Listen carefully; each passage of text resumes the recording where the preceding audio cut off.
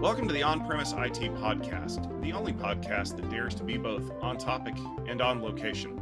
My name is Tom Hollingsworth, and I am a part of Gestalt IT, and each time we meet, we bring you the opinions and perspectives of a group of IT luminaries, experts in their field, to discuss a topic, a premise, if you will.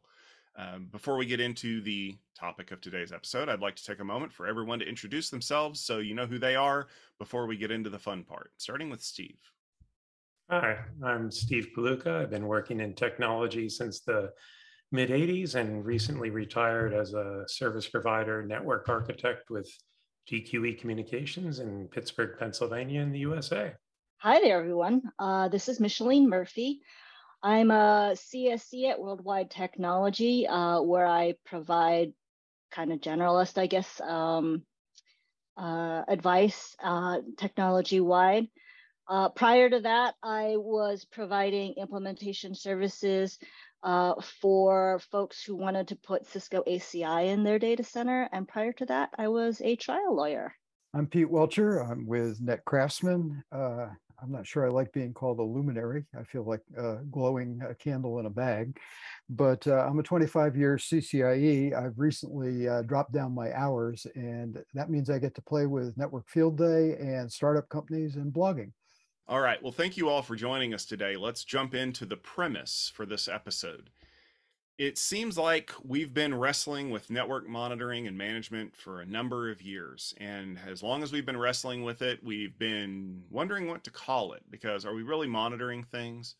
Are we really paying attention to what's going on?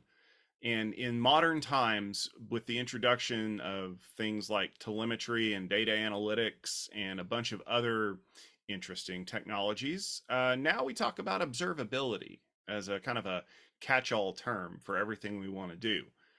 But no matter what we call it, we're still focused on making sure that we know what's going on in our environment and what we need to do to fix problems before they become huge issues. But we don't always know exactly what's going on, and we don't always exactly know how to fix it. And part of that problem is that we're still sifting through an enormous amount of data. Unfortunately, it looks like observability needs to be smarter. So when we started discussing this episode, we kind of threw around some ideas and talked about some of the examples that we've seen. So has anybody run into an issue where they feel like observability hasn't given them the information that they've been looking for? Yeah, I thought I'd like to talk to that exact point because I had a hand in suggesting this topic. And what I've experienced recently is 2 customer outages. One turned out to be an obscure form of DDoS where the firewall wasn't well instrumented. So you couldn't see that there were resources being consumed, let alone which resources. So you have to have the lesson learned there, I think, is that the vendors have to be more forthright about critical measures and make that data externally available. The second one, it's interesting that Micheline said ACI because we have a customer who filled up TCAM in their ACI. And the Cisco account rep, who was very senior, has been hustling. I won't name his name. He said he spent about a week in his lab, and he finally came up with some way to correlate access list rules, in effect, policies, contracts, with growth in TCAM, because that's kind of what the customer needs is, okay, if I change this rule, does it improve things? And so that's another case where that's pretty critical. If you strap a huge VMware cluster onto a couple links on one pair of border leaves, ACI, that's something you may run into. And if you can't even see what's going on and kind of poke around and figure out how to fix it, you're kind of roadblocked. Well, I think, Peter, that really kind of brings up kind of the complexity of observability, because it's one thing to know what's going on. I mean, and, just from your example, the ACI will, if you know where to click, finding out what TCAM is being consumed where in your ACI fabric is a reasonably easy prospect. But, there's that next step to understanding, well, this switch is like 75% TCAM utilization. What does that mean for, my packets? And what does that mean for the overall experience of the of the VMs that are utilizing the fabric or what have you. So there's, I think, when I think about how Tom has kind of cast the problem of observability, is it really all boils down to what's the ability of the networking team to be able to consume the information that's coming at it. And there's first of all the big question of just sheer volume and trying to parse down that sheer volume, but there's also the ability to say, well, here's the root cause, and be able to actually just technically understand what's going on. So I think it's complicated, I think, and I think it's different from team to team. So I think it ends up being a really particularized conversation that you have, because one good observability for one team might not be good observability for another team. You have this getting the data, and then you addressed sheer volume. And what I expect is there's sort of a trend in computing. As servers became cheaper, we could put more VMs on them, and we got denser and denser. And I think the same thing is likely to happen with observability, that we'll be getting more and more data. And the example I'm going to pick right now is Cisco Thousand Eyes, or many of its counterparts, where you can turn it on, and if you can afford it, you can do a reasonable amount of polling, although you want to be smart about it. But I see the next logical step as being something that automates that. So if you have a fabric, all of your leaf nodes will hit the core nodes, and then the core nodes will hit the wide area router. The wide area router will hit the firewall, or maybe go through the firewall to the cloud. And so you will be maybe able to automatically provision a smart mesh of measurements, but that's going to up the scale of the measurements by a factor of 10 or more. How do we cope with that? And so Cisco's now talking about insights, and the other vendors have AI, but is it real? Well, I think the problem really isn't new. I mean, we've been overwhelmed with alerts for decades. It all boils down to correlation. As you mentioned, what you really care about is the root cause. Observability really doesn't change that fundamental problem that we've had all along. And I think the real focus on observability is to try to make that correlation type work happen and march the effect of it up more towards the experience side of the end user. So we've had this naming change going on in the industry, this push towards experience. And I think observability is part of that nomenclature change, where we're not just monitoring and alerting, but we're trying to correlate these events that happen down to the root cause so that it actually makes a difference in the experience of the applications and the users that are using the applications, rather than just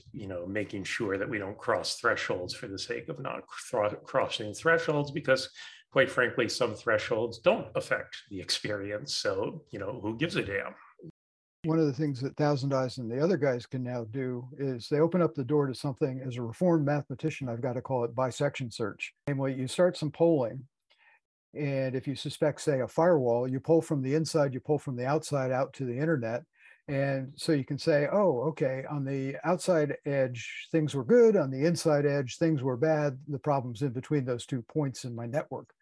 And so that's a dirt simple technique that sort of moderate volumes of polling and observability will get you. Is it, where's it good, where's it bad kind of out? And that trumps AI to some extent, because it's dirt simple and it works. Right. I was going to ask Peter if that was the sort of mechanism that you could automate, because just because it's a tried and true method doesn't necessarily mean that network teams have the human intelligence to be able to implement this tried and true method. And so, we talk a little bit about AI as being kind of the end all be all, and somebody, for one, always wants to welcome their AI overlords, but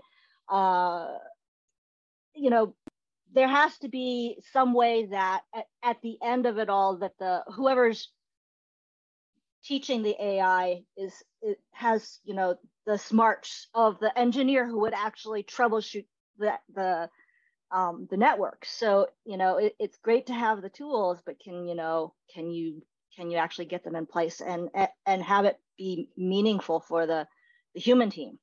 Yeah, that side of the equation can be difficult because, you know, most of the techniques that are most accurate require supervised training information to work. So they're, you know, like most things in the observability space are really just machine learning, not full on AI.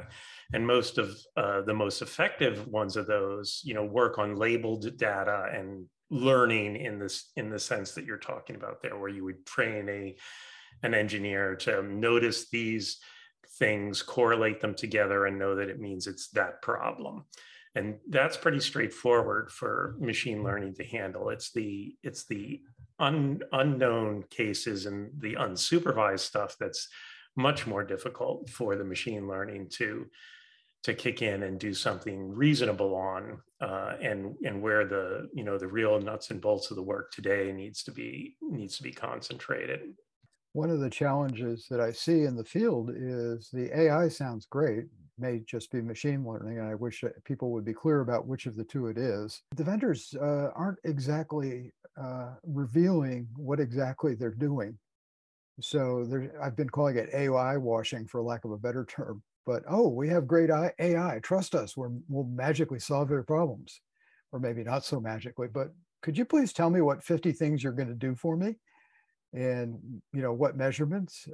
And like, I'm impressed with certain vendors, and I think maybe Wi-Fi is pretty easy, or WAN is pretty easy, because you can measure things like drop rate and discard rate and error rate and stuff like that. And if it gets outside 2 sigmas or something, talking statistics there, 2 standard deviations, then maybe you'll alert, or maybe you have a history and correlate it with day of the week, time of the day, and type stuff. That's getting a little closer to AI turf. I don't know where I'm going with this ramble, but Well, actually, yeah. let me jump in, because this is an interesting point that we all bring up, because depending on how far back you go, you think that network monitoring and observability, quotey fingers, is SNMP. And anybody out there who just wanted to punch me in the face, you're an old school networking person like me.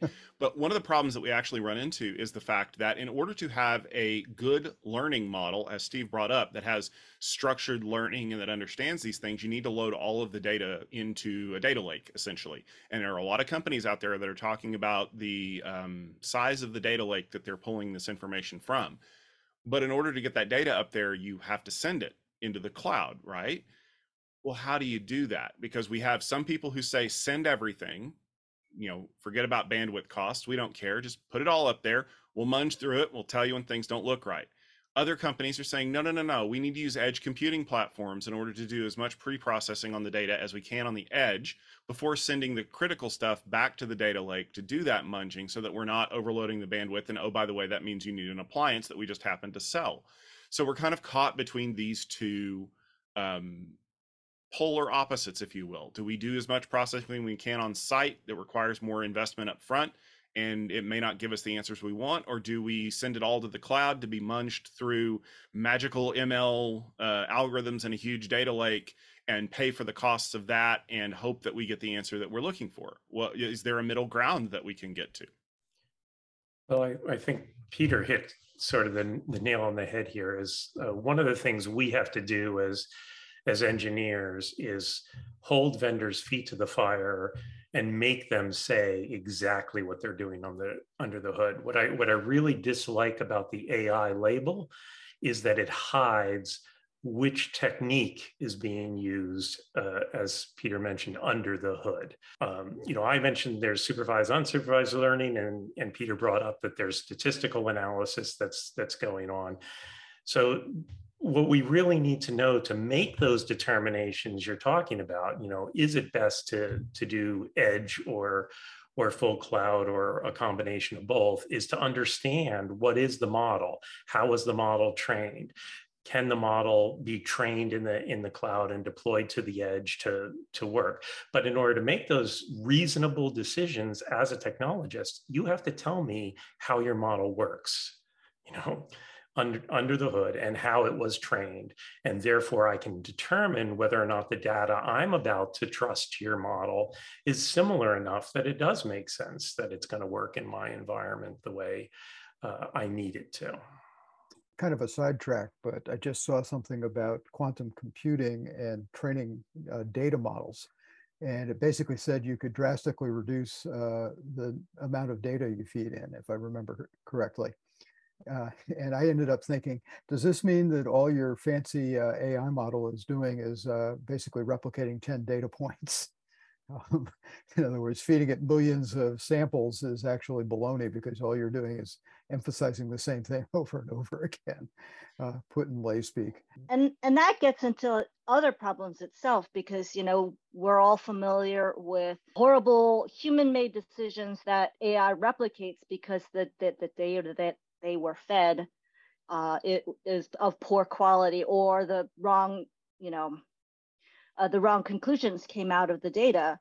So I think what Tom's getting to about the, are we going to do edge versus cloud is a separate issue from what Scott and Peter are talking about, which is, what is the model actually modeling? How does it actually work? And I think, for savvy networking teams, they're going to be asking both questions. And so I think that, it's great to be able to provide networking teams with options to be able to say, well, you've got vendor A that their model works like this, and they support it in the cloud, and they run vendor B that their model works like Y, and they support cloud and on-premise. So just being able to parse through the different providers and vendors and be able to categorize their offerings in that aspect is sometimes really a chore, because as Peter and Steve both pointed out already, there's not a whole lot of clarity as to what the vendors are actually selling. It's sometimes I kind of feel like they're selling like pay no attention to the man behind the curtain. So I want to start with what problems does your tool actually find? I don't care how it does it, just what is it doing for me? Yeah. And then maybe I care about, okay, it's AI or ML or statistical analysis or whatever. Why should I trust it? Kind of give me an idea, a flavor of what it's going to do and what it's going to miss. That's part of the thing you have to start with is, what is this system designed to observe and define? Is that a problem I have? So starting there, right. Once it is a problem I have, then I want to know how you're doing it, and so that I know whether or not the data that I have that's going to be fed into the observability system is going to be properly interpreted and running through this. And I also want to amplify the idea of, you got to make sure that bad assumptions aren't being taught into this thing too. I mean, we have many examples over the years where I know the IEEE highlighted something that was done in the 80s in doing algorithms for Harvard admissions, where they literally pre-programmed in biases against poor people and people of color into the admission process computer algorithm, because that's what the human admissions people told them was correct and proper to do. You have to ask what's going into this algorithm, because you could be getting these totally nonsensical and unintended consequences out of it, unless you're open and honest in where you're getting your information from. And I think it's also important to distinguish, because there are tools out there that are available right now. They'll take your data and they'll process your data, but there are also tools out there that take some kind of, anonymized pool of data that is quote unquote similar. And then now you can use the model's pre-built. Look at all of this, this great work we've done for you. Just plug in, and our wizard will will magically manage your network, go have happy hour. And so, there's a huge range of things out there, to get AI involved. And, I think sometimes it's somebody on a C-level heard about this great AI tool, and now they've got their a bee in their bonnet to, let's get this latest and greatest tool going in our network, and it'll make everybody's life so much easier. And it's just really critical for, I guess, the buyer to be really aware of what it is that they're looking at and what it is that they need and what it is, that will work for them. What I just realized that one vendor's product, I'm not going to name, actually built end user training into its product. Although this is more in the tool proposes it in action, and you can say, "I trust, go do it," but you can also say, "And in the future, just do this automatically." And so that feedback is actually an interesting way to leverage crowdsourcing to improve your product. Yeah, and that's why it's important that you understand how the product is working too. You mentioned pre-trained models. So that's generally going to be a supervised machine learning thing. So it's critical that you understand whether or not your data, your systems, is similar enough to the training data that it was run in the model. Then you can trust it. Then you can run it. However, it's different if, say, the model is built on a statistical model that's saying, I'm going to react to things based on them being a statistical anomaly outside, the standard deviation 1.5 or something of that nature. Well, that works great if you have a regular business. But if you have things that are going to be bursty and out of things, then maybe standard deviation statistical models are not the kind of monitoring that you want to have in place in your observability solution. So it's important that you know what your data looks like, and it's important you know how the observability solution is implementing their things so that you get the correct match and a working solution. And I think, Peter, sometimes, as customers go to take a look at, and networking teams go to take a look at, I want to bring in an AI tool in, it's just like any new technology. Sometimes you just don't even know what questions you need to ask in order to be able to make sense of what's out there. And so, one of the things that you pointed out is being able to understand what's in your own data, in order to be able to make an intelligent decision about, somebody else's pool of data. That understanding in and of itself may be something that's just difficult for, some networking teams just to take on their own. And so that seems like to me, that would be a barrier to entry for some folks into, bringing on AI or ML tools. Well, the other big gotcha there in this sharing of the data is you have to be concerned with privacy as well then too. As service providers, we're under certain regulations involving, customer data, customer proprietary network information, and, companies like DQE have SOC that we're responsible for too. So we have to be really conscious when we're sending data to a third-party vendor like that it's stuff that's allowed by the regulations and the certifications that we're operating under, in addition to the problems of whether or not the damn thing's going to work. There's a flip side to it that I just realized as well. Third party, if you've outsourced your firewalling or some of your antivirus, I'm thinking Umbrella, but other products that are similar, where your your connection goes through the cloud in effect. How do you detect problems with the vendor's software? We've debated a lot of the things that are impacting the ability for our observability systems to get smarter. What is the one thing in your mind that you can think of that engineers and practitioners can do to help increase the intelligence of an observability solution? What can we do to make an impact on this? one of the things, like the first thing I always think of is get yourself educated. If you're thinking about getting AI tools, in your environment, or, that's something that you're interested in, it's great to, get a little bit of education under your belt, make yourself dangerous, and then start asking the same kinds of questions that the three of us have been chucking around. So, things like, what's in the data that you're using? Are you using a pre-built model? Are you using a model that you're going to create just out of my data? Who's got that data? Where did it come from? On and on and on. And being able to understand that, as well as things like, what am I really looking for in a tool? What do I really need the tool to do? Basic things like, what's too much, what's too little, being able to understand what your own tolerance is for observability, because, it swings in a pendulum. We started out, and, when everybody was at the CLI, there was no observability. There's no monitoring. Now we're at the point where, something goes wrong and you get, 900 faults, and, you don't know which one to pay attention to.